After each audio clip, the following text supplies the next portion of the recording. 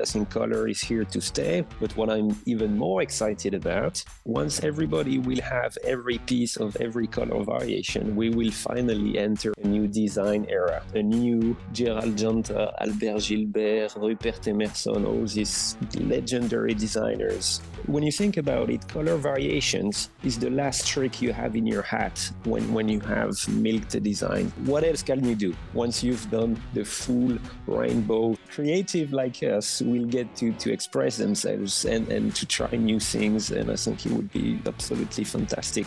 This week we add the U to colour because we speak the Queen's English. Oh, the Queen. Wonder why some brands treat watch lovers the way they do, and Sylvain gives us the A to Z of his own watch brand. Yeah, I know that didn't work, but you start down a path, and anyway, enjoy the show. Greetings and welcome to this week's A Blog to Watch Weekly. We have 4 people on the team this morning. Myself, Rick. We have Ariel. Say good morning, Ariel. Hello, everyone. Say good morning, David. Good morning, everyone. And David, you don't sound very good morning. You don't sound morning fresh there. I am actually morning fresh. I've been awake for like 2 hours, but it just drags on. That's how it is. That's how mornings are. That's how mornings are. But we are joined, of course, by our favourite. I mean, he is a guest host, but he's almost reached the status of just host because he's been on so often. Sylvain Berneron, who is sort of from Brightline, but when he's on the show, he's not really. How are you, Sylvain? Hi everybody. Good morning. Pleasure to be here again. And are you well? Yes. Good. Like David in my drag zone in the morning, trying to figuring stuff out, but happy to talk with you guys.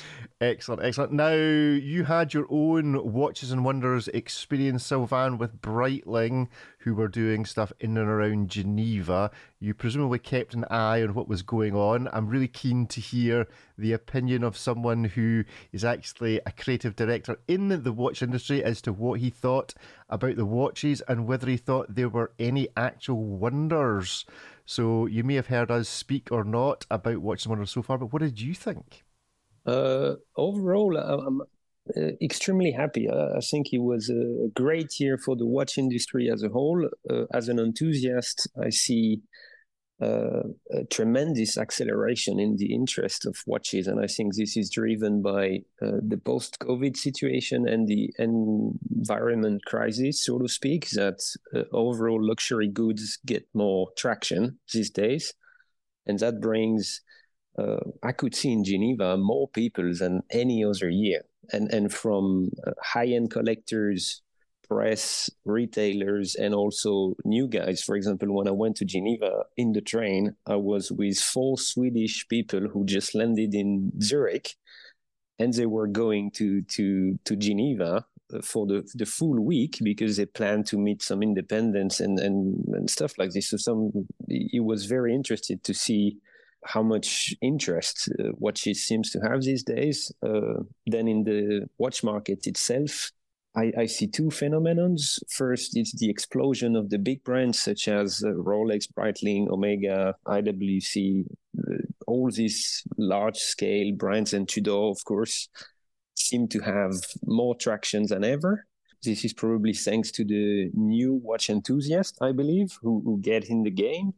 And as a consequence of that, more educated collectors seem to be pushed further into the journey, and that translates into also an explosion of traction for high-end independents. I've never seen so many. I think it's the same for you guys. Every second week you see a new 50 G's watch being made from scratch from a new independent. It's unprecedented, in my opinion. We have a gold rush happening. That's sort of what it is. Yeah, but I'm very pleased to see such an explosion of creativity and craftsmanship, and I think overall it's going to make some damage, of course, because not everyone can sustain that pace. But overall, I think for the industry, the companies involved, the employees, and from a more philosophic standpoint, if high-end craftsmanship is the future of humanity, I'm all up for it. Because we are so many on the planet, everybody needs to have a job, and artificial intelligence is not, in my opinion, a solution to do that. So if humans can go and dedicate their time to do craftsmanship, I think it's fantastic. Talking about the explosion of independent, Sylvain, why don't you tell us about the explosion of your own independent watch? It's a bit of a secret that everybody knows, but I got to see another version, another update of the watch that you're producing under your own name. Where is that up to just now? Folk can maybe go to @Berneron on Instagram to see some images and some clues. But where are you actually up to yourself? Yeah, so just as an introduction, I'm currently operating as the creative director for Breitling. I'm not planning to stop that. I'm very happy to work for Breitling, and my CEO, George Cairn, had the kindness and the modernity to give me 20% of my time to express myself in a free area, so to speak, because big brands have strong constraints in terms of technique, production, and the spectrum of things you can do, because I'm here to serve Breitling, as I always said. Now I have 20% of my time. I'm allowed to do something under my own name. I'm not planning to work with any other watch brand, just to be clear. And I'm venturing into a strong and unusual creative route, so to speak, trying to make a watch that has no axis of symmetry, no straight lines, which is entirely inspired by the Fibonacci sequence, so also known as the golden ratio. And I try to do a nice blend of art and technique using, for example, a shaped movement. So I'm developing a movement from scratch, which is not round. And I use the asymmetry in the movement, for example, to fit a bigger barrel. So escaping from a round base plate allows me to increase the performance of the movement, making it thinner. I'm also making a full gold piece like we used to do in the 20s, 30s, 40s. Where the movement, the dial, the case, the hands, everything is made out of gold, except for some pinions. So, of course, high-end collectors and people like yourselves, experts, already know about this project because I've been working on it for almost a year now. The movement is finished, and I was in Geneva in the evenings showing it to friends, and we had the pleasure to meet Rick, of course. And overall, I got great feedback, and I'm planning to reveal my design probably in September. And to clarify, I will make only less than 25 pieces at the first batch. So we are talking super niche, super special pieces. I'm very much aware that this is not for everybody. But the goal of this project is basically to venture into the unknown. If you have the watch market as a circle, I'm trying to make a little bubble on the side I'm basically trying to get closer to the edge to have a better panorama, a better view, so to speak, but it's also very risky because, for example, making gold-shaped movements, if I don't sell them, it's not like I can reuse it into another watch because the movement is bespoke to the case and you don't want to trash gold movements, yeah? So the risk involved is extremely high, but I'm willing to do these sacrifices to put myself in a position to potentially achieve something that nobody has achieved before. So that's pretty much the recipe of the operation. Well, myself and David have seen the watch. Ariel, have you also seen what Sylvain's planning? Yeah, he's privately showed me a lot. I think it's great. And, listening to him talk about risk, it's sort of like to have a person in Swiss watchmaking country versus an American talk about risk. It's two totally different things, the appetite for risk. And, so often you hear about these fears, but you have a nice watch. You said yourself, people are going to buy it. I mean, there's much riskier things you could do. If you been like, Ariel, I made the most beautiful table. Should I make it? I'd be like, whoa. I don't know anything about that market. Do you? You made something in a market you really, really know. So yes, it's going to be expensive for you to do. But I think the reality is that so many people like yourself are doing this is because it's perceived as relatively low risk because there's an appetite for beauty. And as long as you know how to make something beautiful, you have a really good chance of selling it. Well, that's very encouraging. Thank you. I mean, when I wake up, because I mean, you, Ariel, more than anybody knows the financial aspect involved, like developing a movement and producing it. The bare minimum is like 500,000, and so I mean, I'm scared because on my private level, I'm throwing like 15 years of hard savings into this project, and it's not. Hey, worst case scenario, because it is a really nice watch, people will discover it in about 30 years from now. So you don't have to be poor for that long. Yeah, so I go bankrupt first, die under a You will bridge, be and then discovered, okay? It'll be a fantastic comeback story. like a Van Gogh way of life, yeah? Yeah, we bring Ariel along to these meetings for his words of encouragement. Good stuff. No, really looking forward to seeing. I mean, I've seen the models in the flesh, but really looking forward to actually seeing it working on the wrist. Hopefully, the first ones later this year in kind of full prototype. And obviously, there'll be a massive discount code available at blog2watch.com when you launch, if necessary. Use the Blog to Watch discount code to pay 5% more, just as a Sylvan emergency fund. So look out for that. Okay, let's move along. Ariel, you have written an article about colour. Now, I'll forgive you the fact that there are 3 people on this podcast who I believe would spell colour with a U. Would you guys, David, Sylvan, would you put a U in the English derivation of colour? No. As opposed to this American one with the no U? It's been removed from my system. I think I would. Yeah, there you go. So color. Oh my God, really? I mean, that's what they told me at school, Ariel. I'm sorry. Look, I didn't know you had a problem with our U-less way of doing it until this conversation. So if you want me to start writing it with a U, I'll try to develop that habit if that would make you happy. It's just that we are being taught the English at school. It's these things that are important. An article about colour and what's coming to dominate, etc. David, what's your favourite watch colour, with or without a U? Oh God. Yellow. I will go with yellow. I like a yellow dial You watch. put yourself back on mute if you like. Just go and think about it some more. No, it's just a difficult question, and it matters, okay? And I would go with yellow. I'm into orange these days as well. Anything that pops, really. Yeah. So Ariel, tell us about your conclusions, or not lack thereof, but just about the direction that you think the world is going in terms of colour and watches. The article is really about collecting, and we tend to tell people a lot of ways not to collect watches, and this is sort of a hint of how to collect. And having a collection of watches which represents the different types of colors that you like or wear, I think you shouldn't have to have a favorite color. That's why you can have multiple watches in different colors, is like a really acceptable way of building a collection. Like, you know, I wasn't looking for another watch, but I didn't have a blue dial yet.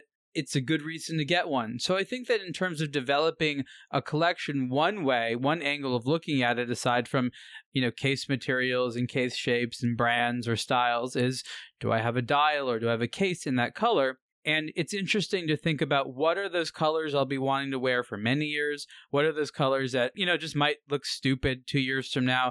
Because I think from a fashion perspective, everyone has at least some experience of getting something which was cool at the time, and then they look back and they're like, oh my God, what was I thinking? And, you know, I think that happens sometimes, and watches are more expensive than most fashion items. So I think people are like, am I going to want, like, you know, the baby blue dial 2 years from now? And so it's interesting to discuss what the classics are going to be, because a classic color, which, you know, most shades of blue now are, is something that I'm okay getting it because I know I'll wear it. And so I think that's really where it comes down to. It's also a discussion about what's going to be coming out on the horizon from brands. Where are they going to be putting their investment? Look, a couple of years ago, you saw almost no red dials of any kind. You saw almost no green dials. You saw black dials, silver dials, some white dials. Blue was kind of coming in. Like, it was a relatively limited palette. And now it seems like, you know, sky's the limit. And the reality is, the industry's already tried every single color for the most part. There's materials and colors that weren't available before, but it's not like anyone's inventing a shade of blue or yellow or anything like that.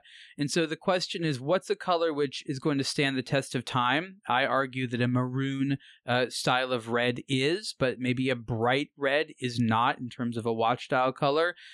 Most shades of blue are good. Green now, which again was seen as a very strange color for a watch dial just a few years ago. The Rolex Submariner with the green dial was a flop. It was called ugly. A lot of nasty things were said about it. And now everyone's like, well, of course you have to get the Rolex with the green dial. So we've come a long way. And I try to do an analysis on what colors are here to stay and what might be a temporary fad. I don't think, for example, in a couple of years, men are going to be wearing hot pink watch dials. That's not going to happen, in my opinion. So, Sylvain, as someone who's obviously very, very involved in the watch industry, what drives the colours that you would be looking at for watches? Is it driven from outside the watch world? Is it driven by looking at what everybody else is doing? Or are you able to, if you like, invent what you want the next range of colours to be and actually drive the movement of a new range of colours without external influence at all? We use color from two different angles. First of all, I thought Ariel's article was very accurate. And we use colors from two angles. As I said, one is a brand building perspective. Ariel mentioned in his articles that the digital space is so overcrowded these days that you need some sort of talking piece to extract yourself out of the crowd and get some sort of attention, which is why now you see not only we do it at Breitling, but many other brands do it. You want in your assortment some sort of halo piece that can get traction for a group of more conservative pieces that would otherwise on their own not get attention, digital attention especially. But nonetheless, these species are the ones that drive the sales, and because they are more versatile and more efficient on a daily using scenario. So that's one aspect, the talking pieces, so to speak. And the second aspect, especially from my design perspective, I think color can be used as an accelerator to emphasize your design. By that I mean, for example, I will use an example and a counter example. If you want a modern sports watch, color is a great way to display dynamism and also increase readability on your dial. And therefore, to me, a bright colored dial for a sports watch is extremely important and probably only what makes it complete, because the color participates in the completeness of the piece, if I can say. On the other hand, if you have a dress watch, very thin, if it can only survive because you have this fancy red dial, it may mean that your design is not strong enough to survive on its own. So that's my personal take on color. I think the more formal is the piece, the less colorful it should be to start with, which is why, for example, on my watch, I start with this monochromatic takes of gold shades, because I want to isolate the design and see how it works on its own, because color would actually be a distraction in this case. And on sport watches, it's the opposite. You want color because it helps. So, David, your thoughts on what is driving the market in terms of color? Are we just in the world of colour for watches? You are the rainbow guy on this show, so to speak. Is that just the future? Everything's just going to get more and more colourful? Well, I hope so. The reason why I'm the rainbow guy is because I freaking love rainbows, although I know Ariel loves them very much on the watches as well. Rainbows and unicorns. Yeah, well, unicorns maybe not so much, but rainbows for sure, especially on indices and stones and stuff. I really liked what Sylvain mentioned about the digital presentation and presence of the watch and how color plays an important role in that. I mean, our brains are basically fried at this point by Instagram and doom scrolling and 2-second impulses. So imagine putting out a great looking watch with a black dial, that is basically, it could be an iconic design or something like that. But okay, so what's going to stand out to you more when you're scrolling? Is it like a black dial Navi timer or something with a turquoise dial or a red dial or something like that, right? So of course it's going to be a louder color, so to speak. And so for this reason, I don't see this going away, especially not because it's not a trend to have black dial watches. They have always been around and they will always be around. So I'm not sure when we will be talking about the revolution of a black dial watch. I think they will just continue to exist, but colors are still on the rise, and that's a good thing. But is it like, brands that make small watches? There's always this thing that, you make the watch in a couple of different sizes, and then when you go on to look at it, you always just buy the bigger one. And then you complain that they don't make it small enough. Is it the same with colours, that people see the bright colour and that attracts them to it digitally, but when they actually go in, they just buy the one in black or white or navy blue? Are people actually buying colourful watches, or is it just that brands are using them as these kind of digital markers to get their heads above the rest of the crowd? Oh, I think they are. Yeah. Everybody had it. Every pile. Three of us jump on it like crazy. Like, go, Sylvain first. Yeah, because I'm the guest, guys. Let me speak first, all right? No, I have one example. I had this discussion at dinner with a friend the other day. He said, have you seen the new Oris Kermit? Have you seen this? It's a pilot watch. Yes. Lemon green dial with the frog on the date wheel. And he was like, I just don't get it. And I let him complain about it for 5 minutes. And I said, well, would you have even noticed the piece, the whole collection, without that particular reference? And then he got it. And I said, look, I think it's a brilliant marketing trick from Oris. They might sell a few hundreds of these, not even. But this piece alone actually created a lot of traction for the entire collection and the brand also. It's actually a great leverage project to create traction on the whole line. For us, for example, at Breitling, we have the Corvette red top time dial, which is not the best performing product, but nonetheless has such a strong visual impact online, and it works. It works very well. And then on the long run, I think I agree with Ariel and David. I think color is here to stay. We will have a few years of color variations of every kind. But what I'm even more excited about is that once everybody will have every piece of every color variation, we will finally enter what I've been waiting for the past 10 years, which is, I hope, a new design era. I think we will get to leave us, our generation of watch enthusiasts, a new Gerald Janta, Albert Gilbert, Rupert Emerson, all these legendary designers. Sylvain we will Benrol. get to... No. I haven't produced anything yet, but I hope we will, because when you think about it, color variations is the last trick you have in your hat when you have milked a design, so to speak. What else can you do once you've done the full rainbow stones, fancy? You might need to make something sapphire. new. Oh my gosh!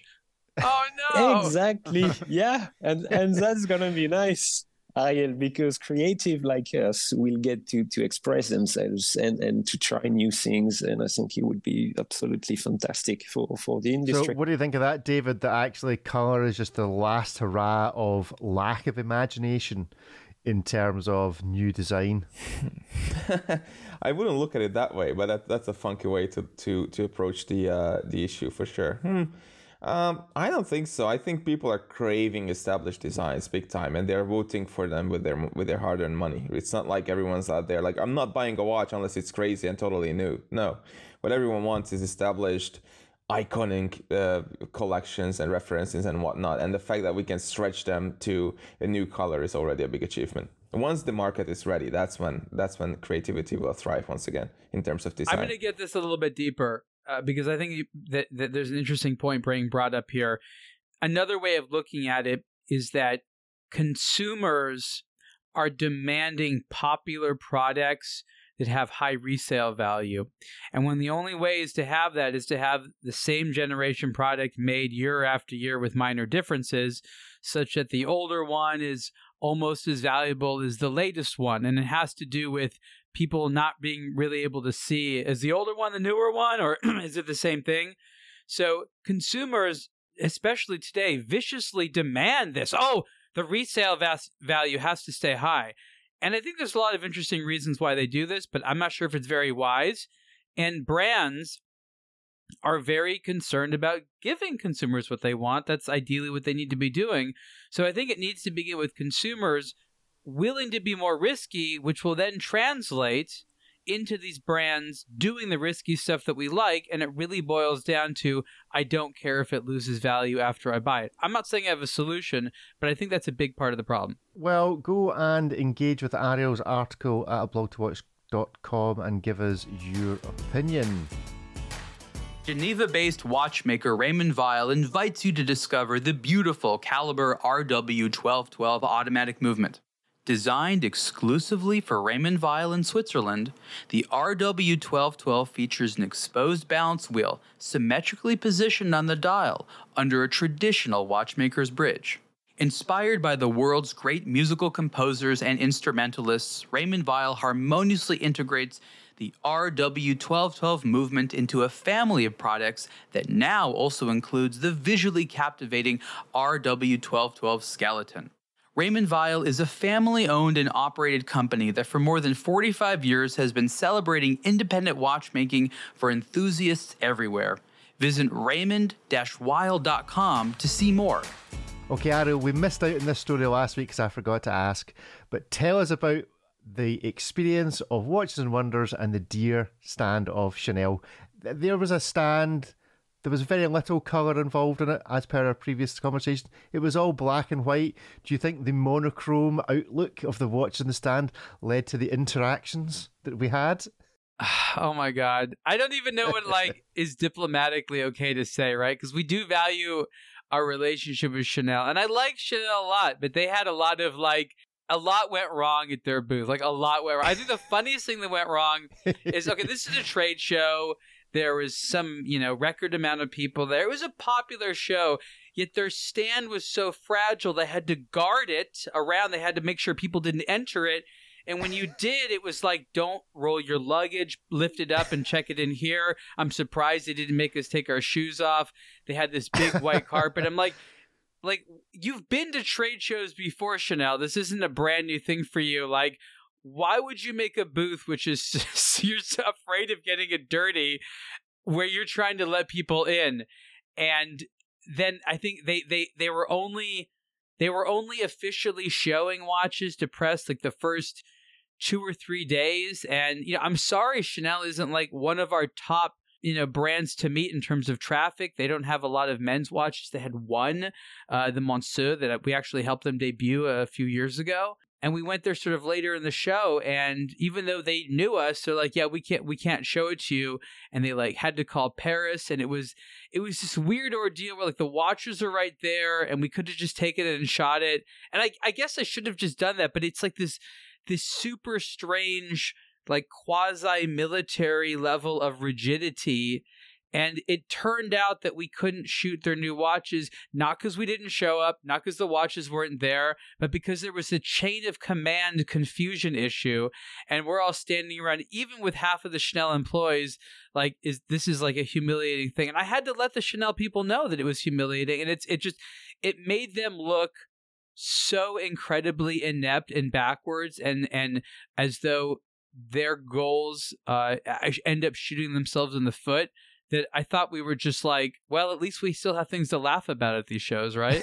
I mean, David, you missed the denouement of this engagement. I think you'd wandered off to the bathroom or somewhere. But we were literally gathered round this case on the Chanel stand. The case is open, so you can actually go right into the case and lift the watches out. And they wouldn't let us take them out of the case just into the corner, which was literally 3.5 feet away, so that you could take photographs of them against the white background, because you couldn't take good photographs of them sitting in the case.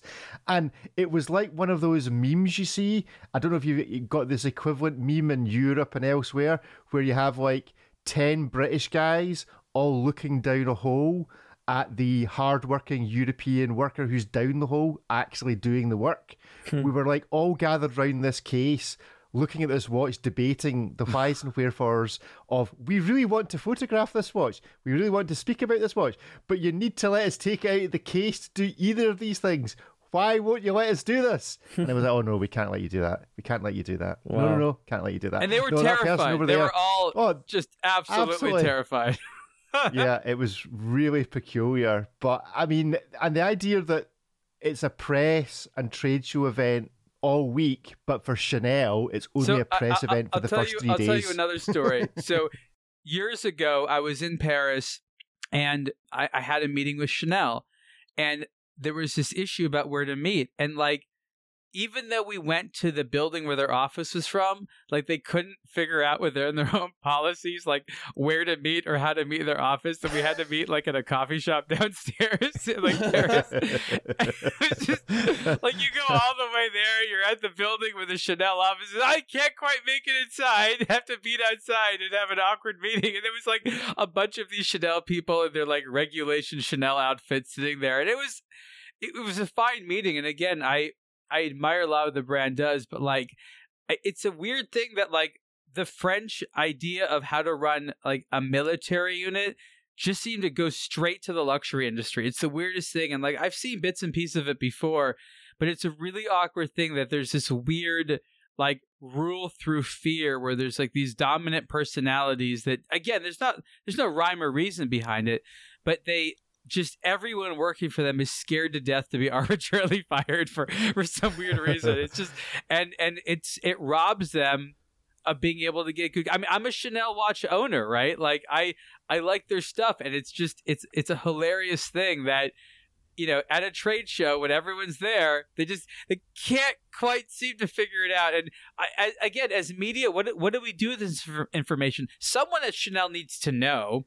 And I don't want anyone at the booth to get in trouble, because I guess to the best of their ability, they were trying to do their job. I don't know. How did you see it? I'm really not sure. I mean, a lot of this sounds very self-inflicted from the brand, and it's just the internal grievances and frictions and all that. It's nuts. I think, you know, on reflection, they will do this differently next year, because they were a standout, even, you know, when you have Patek next door basically, and the other ones who are, you know, traditionally very difficult. You know, Chanel was in a league of its own this year. Maybe it was just a fluke. Yeah, there we go. Anyway, so just to let you know that all experiences did not go as smoothly as we may sometimes give the impression of. There's always got to be one every single year. It's not really a European watch show without having like a nice dose of just some type of pretension or insane snobbery, or it's misguided. No one actually wins, but someone has to feel bad, right? Someone needs to feel as though they shouldn't be there, or they're asking too much, or they're too late. Why couldn't you guys just been at this exact same spot 72 hours ago when everything else was equal? But in the specific time that it was allowed, even though we're still at the same trade show, and this is to meet media at tremendous expense. Yeah, it's funny. And again, you don't really see these things. I mean, once in a while you go into the luxury boutique, right? I think a lot of consumers have this. They'll go into especially a mono brand boutique, and they'll have a bad experience, and they'll walk out thinking, I bet the guy or the gal that runs this company or that owns it or whatever, like, I bet they didn't want me to have that experience. I bet that they would be super horrified to learn that I just walked out of their store with this feeling like they wouldn't want that, yet that's exactly what happened. I think that inadvertently luxury irritates or outright offends so many people unnecessarily. I mean, just not to harp on about it, but the funniest thing was standing back watching you as the loud American against these very prim and proper French people, just going toe to toe on why you should or why you should not be allowed to do what you wanted to do. How'd I do? It was you did very well. Well, I mean, it was a score draw because at the end of the day, you didn't get to take the watches out of the case to photograph them, so you didn't win in that sense. I could have pushed harder. I just wanted them to feel really dumb. Yeah. I mean, because the cases were open, you could literally just have reached in and lifted out. I'm not sure what would have happened. I think they would probably have been paralysed in shock that someone had been that disobedient, and so absolutely nothing would have happened. But, you know, there was a 6'6" burly security guard there somewhere. You just explained it to me. I figured out what happens there. They train all the people there that this stuff is not only way more valuable, but more important than any of the people working at the company. That explains it. 2023 marks 25 years of Urwork, a brand from Baumgartner and Frey with the ambition to challenge haute horlogerie with new ideas and modern technologies, making art that tells time. 2011 brought the brand's first pocket watch, or Zeit device, the UR1001. Not only does this feature a new calendar system using a satellite complication, but under the panel on the back of the timepiece there's a 5-year oil change indicator showing when a service is due, as well as a 100-year indicator and a 1,000-year indicator registering the total running time of the movement. For more, search for Urwork at blogtowatch.com or follow at Urwork Geneva on Instagram. Here's a brand that gets not a lot of love, especially not nowadays, but they've come up with 5 new watches, and reading the comment section of a blog to watch, I'm almost feeling like I'm in a parallel universe, because largely folk are responding quite well to these, and this is 5 new watches from Frank Mueller. Ariel, give us a history of the brand Frank Mueller, because it gets some kicking from time to time. Explain its background. Why is it in this position that it gets such a lot of grief from time to time? Yeah, look, I mean, Frank Mueller is in a lot of ways an incredible company that did a lot of things first. And by the time they sort of got tired of it, that's when the world started to appreciate it. So they're very much ahead of their time when it came to a lot of the whimsical movements and certain shapes. They popularized the tonneau shape, which was then adopted by Richard Mille, which is now synonymous with them. So there's a lot of things they did first. There's the man Frank Mueller, and then he had some people come in, and they have this place called Watchland in Geneva, which is where their brand is. And they've had a couple of brands. It's a little group. Not all those brands are in operation right now, but Custos and Bax & Strauss are two of the noteworthy other brands that they have under their umbrella. And they, we don't tend to see a lot of them. They've sort of waxed and waned over the years. They'll have like a boutique. We actually helped them launch a boutique here in Los Angeles with their partner Feldmar a couple of years back, which was great. That was right before the pandemic. So they've done nice things, but it's again one of the strangest of the brands because they don't seem to have a consistent business model. They sort of come and go with the tide of the economy. But again, they have this great, it's like one of the best places to like get married in Geneva, I swear. If you could get it done at Watchland, that'd be cool. Sylvain, did you get married at Watchland? No, I did not. Have you been there? It's a good venue for that, right? With the view and everything? Yeah. It's fantastic, but will you get when you spend all your family savings on your watch and the inevitable happens, will you get married the next time at Watchland? It's too early to say. What's your experience of Frank Mueller? I like Frank Mueller. As I think they have fantastic watch substance, like Ariel said.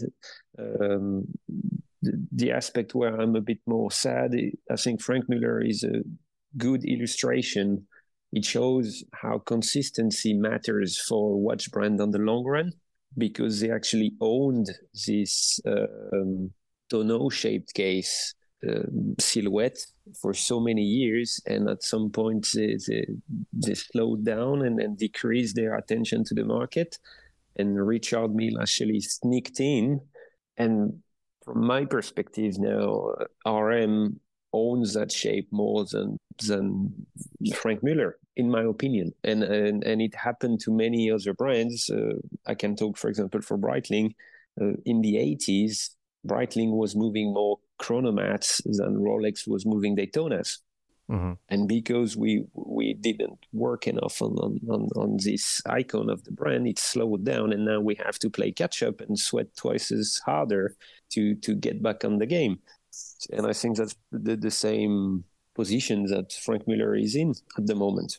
Am I the only one to think that they got their DNA kind of extracted from Richard Mille? Well, they went into sort of a hibernation mode. They communicated, they invested in markets, and then they stopped. And I mean, we can all speculate as to what their actual business motivations are and how they make money and things like that, but it's not. I don't think it represents a straightforward company with a bunch of businessmen at the helm, trying to authentically grow a business across the world. I think there's a lot of other weird things going on, as is the case in many high-end brands that we don't understand. But I guess if you're in that little world and you find where their watches are and they do speak to you, they continue to make some great things. And I think what's interesting about it is that you don't need to be a superpower brand to be truly innovative. They put like pretty much all their eggs in the basket of making interesting, crazy watches.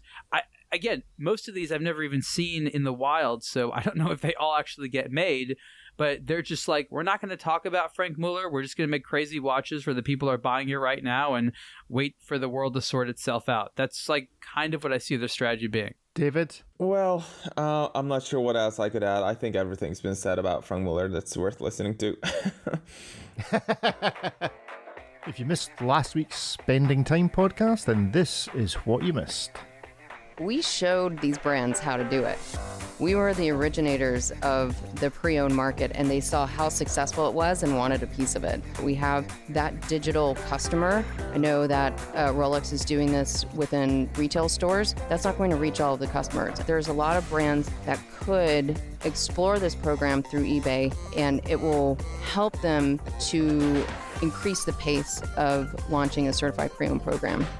It's suggesting the RRP is £21,000. You're saving 12%. To be honest, it's a bargain. If I had that kind of money for a watch, I would maybe consider getting this. Oh. No, I wouldn't. That's a lie. I thought about it for a minute and then realised I Changed wouldn't. your mind. Yeah, but I still like it as a watch, and I think it tells the time. It's very simple. It's very minimalist, but it looks a little different. It kind of looks like a squint snowman running up a hill. And you would certainly wear it. I really would. But there you go.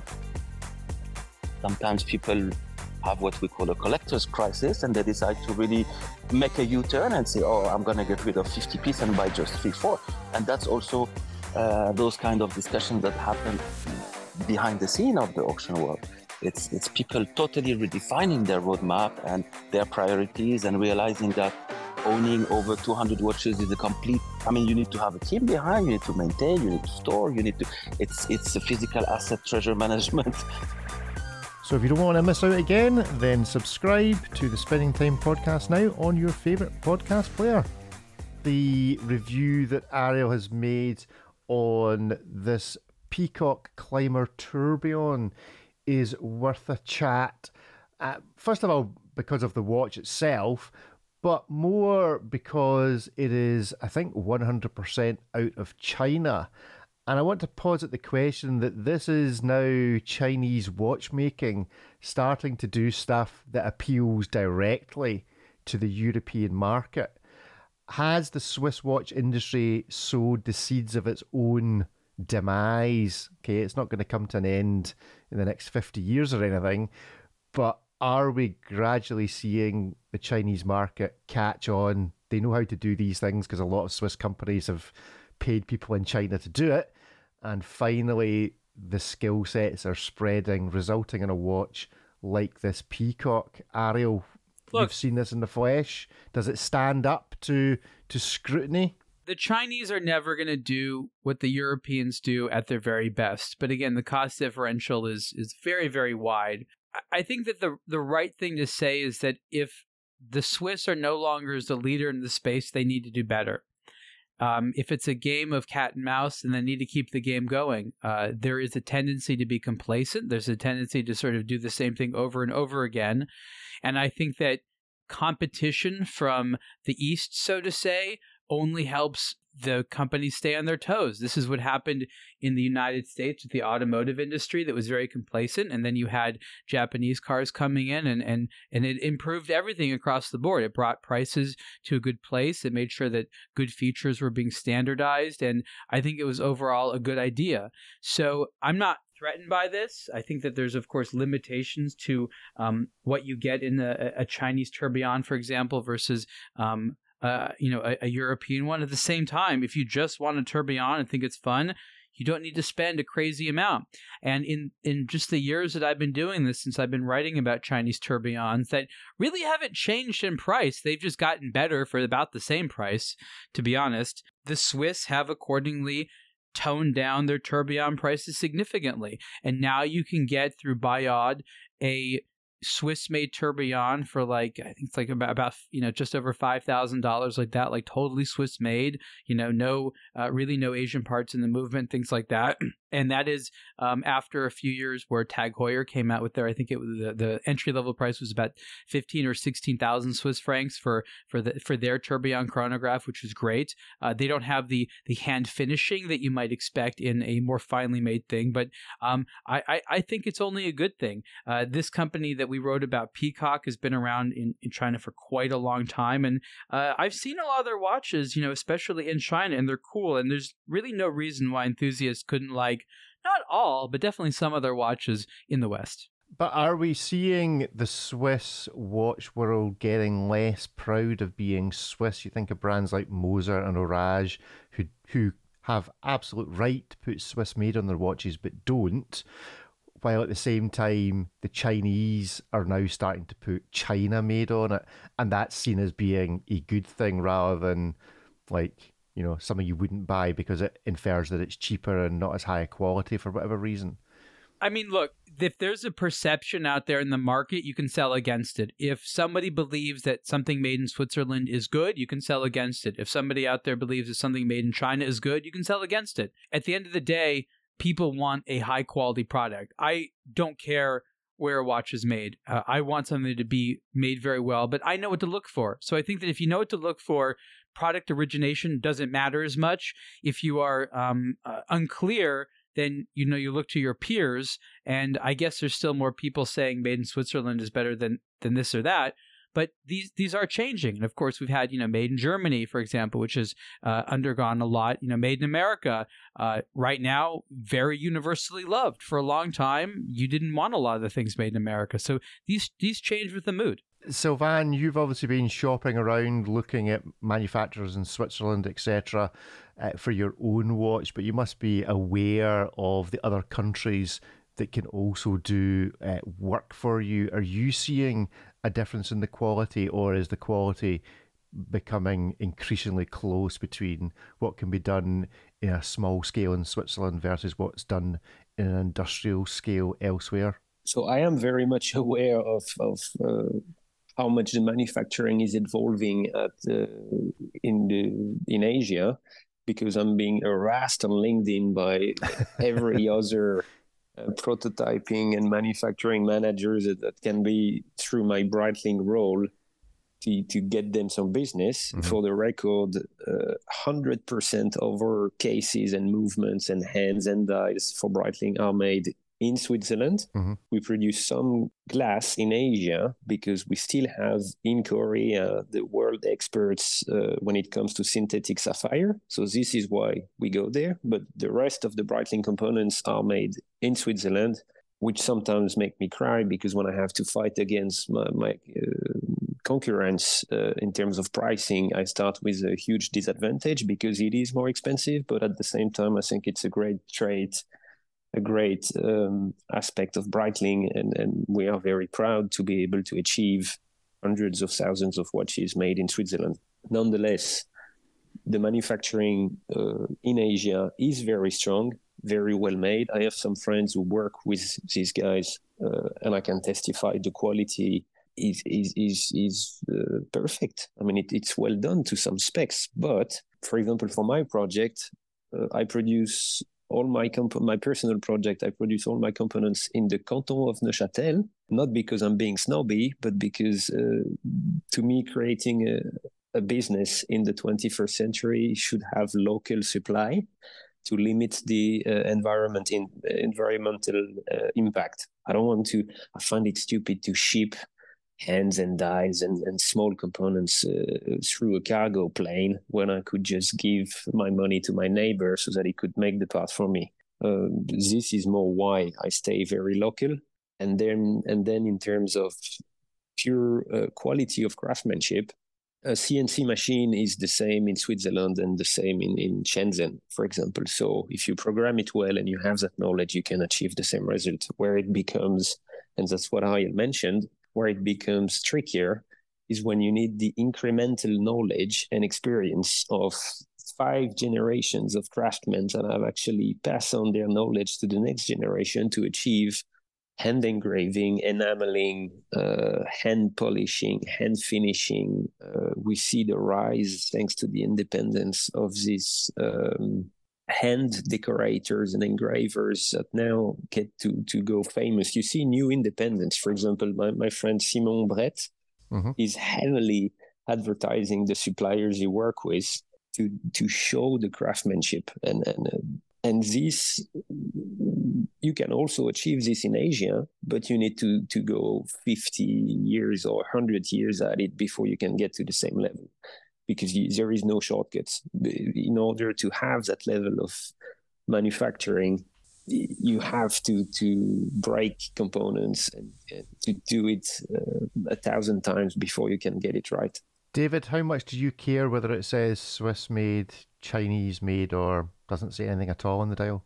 Well, I have my reservations, but it goes both ways. A lot of stuff says Swiss made on it, when in fact much of the watch is actually originating from Asia. You can have a Swiss made watch for a Swiss made labeled watch for a couple £100, basically, or dollars, that has a Chinese case, Chinese dial, Chinese movement, Chinese strap, Chinese box, Chinese crystal, everything else. And yet it will say Swiss made on it. I know it because I've encountered these watches. I've spoken with the technical directors behind these things, and I've seen the whole thing, and it's online. You can go up there and you can buy the same watch labeled as Swiss made, and you can buy the exact same skeleton watch from this brand for, I don't know, $80 or $100 less, and it doesn't say Swiss made on it. And yes, the balance wheel is different, or some minor component is actually replaced in Switzerland to pass the regulations, but you still, basically everything you're looking at and you're touching and you interact with on that watch is made in China, and yet the dial says Swiss made on it. So again, reservations both ways. I feel like I would just add to what Sylvain said about a CNC machine operating the same way in Shenzhen and also in the canton of Neuchâtel. Sure, that's true, but quality control, I think, is a big deal. And, machines make mistakes, people make mistakes, and how strictly you control quality and, how low you allow the bar to go when it comes to picking components and then actually installing them in a watch will go a long way in defining the overall quality and reliability of the product. Ariel, you were on a recent manufacturer tour to Tudor, and looking at the photographs, you can see all the CNC machines and all the industrialization, etc. What was your impression? I don't know if you've been to a similar factory overseas, but what's your impression as to the human value that surrounds the operation of these machines? Can you appreciate that these Swiss people or Germans or French who are operating these machines with years of experience are actually bringing something to the table when they're operating the same CNC machine as someone in Shenzhen province? It's a very interesting discussion, and I think that what David and Sylvain have alluded to is absolutely correct. You can have the same machine, but if you're in a rush because you can't charge as much, you won't be able to do as good of a job. There's nothing about the Swiss culture specifically that allows them to make a better watch than anyone else. But they don't rush, and they take more time, and there's a certain value they have that they can't release a watch unless it's absolutely perfect because it reflects on their society. They're told, you come from watchmaking country, and if you're going to go into watchmaking, you need to make sure that your ancestors are happy with your work. Whereas I think a lot of the Chinese, while there's, of course, an appreciation for the product, it's a business for them. They're in it to undercut the more expensive people in Europe. And so they both have roles in different ends of the market. They can't apply, by definition, the same amount of time and effort, even if they use the exact same tools. So by definition, the less expensive product is going to have to cut corners because they can't put as much time into it. And therefore, anyone who is in less of a rush will have the edge if they, use that time properly. The other part of the question about Tudor and the human beings, I also think it's important to explain that the Tudor manufacturer is not an assembly line in the sense that like McDonald's is. You don't just have a bunch of machines set up where a relatively unskilled worker could come in and improve things. That's not what they've done, and that's not what most watch manufacturers are. The automation and the technology is designed to speed up the process of moving parts around. It's all done so that humans can maximize their time on the hard part, which is carefully assembling that bit or checking the dial for dust or something like that, and not, checking off a mark somewhere, not lifting a tray and walking it across the room, all the things that stop them from the actual watchmaking. That's what the technology does. It's meant to speed up humans. It's not meant to replace them. Well, we're coming to the close of our show. However, a PR flash has just dropped in. I've just forwarded it to Sylvain. And this is the Seiko Astron GPS Solar Resident Evil Death Island Collaboration Limited Edition. Death Island! Yay! So it's time to play, and this is going to be a remarkable way to play this game. It's time to play Guess the Price of the Seiko. And you know why it's going to be because it's going to be remarkable because nowhere on this press release or even on the website can I find what the price of these two watches is. So we're going to guess, and we'll answer the question next week. So if you have a look at your press releases, I've forwarded it to you, Sylvain. This is a Seiko Astron limited edition. There's 600 each of them. Caliber 5x53. I have no idea what that means, but it's a nice looking watch. There's two of them. I will accept one price. So just assume that they're the same price. I have no idea if they are. One's got a bracelet, one's got a strap. And whoever's closest to the average wins next week. So Ariel, guess the price of the Resident Evil Death Island Seiko Astron. Oh, wow. $2,600. We have $2,600 from Ariel. David? I will go with $3,250. $3,250. Okay. Sylvain, higher or lower? Higher than $3,250 or lower than $2,600? Okay. Just for the risk, I'll go $1,600. 1,600. So we have a wide bracket of bets. Then I will go higher. I will cheat and I will go 3,251. No, so that's I'm exactly not... one higher than I. Oh, jeez. One higher than me. We will see. One higher than you, sorry. Yes, one higher than David.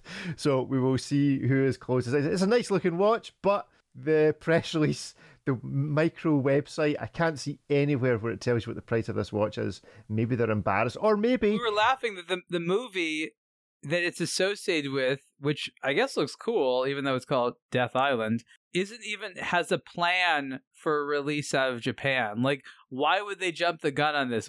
What is the rush to announce the watch that you can't even see the movie it's associated with right now?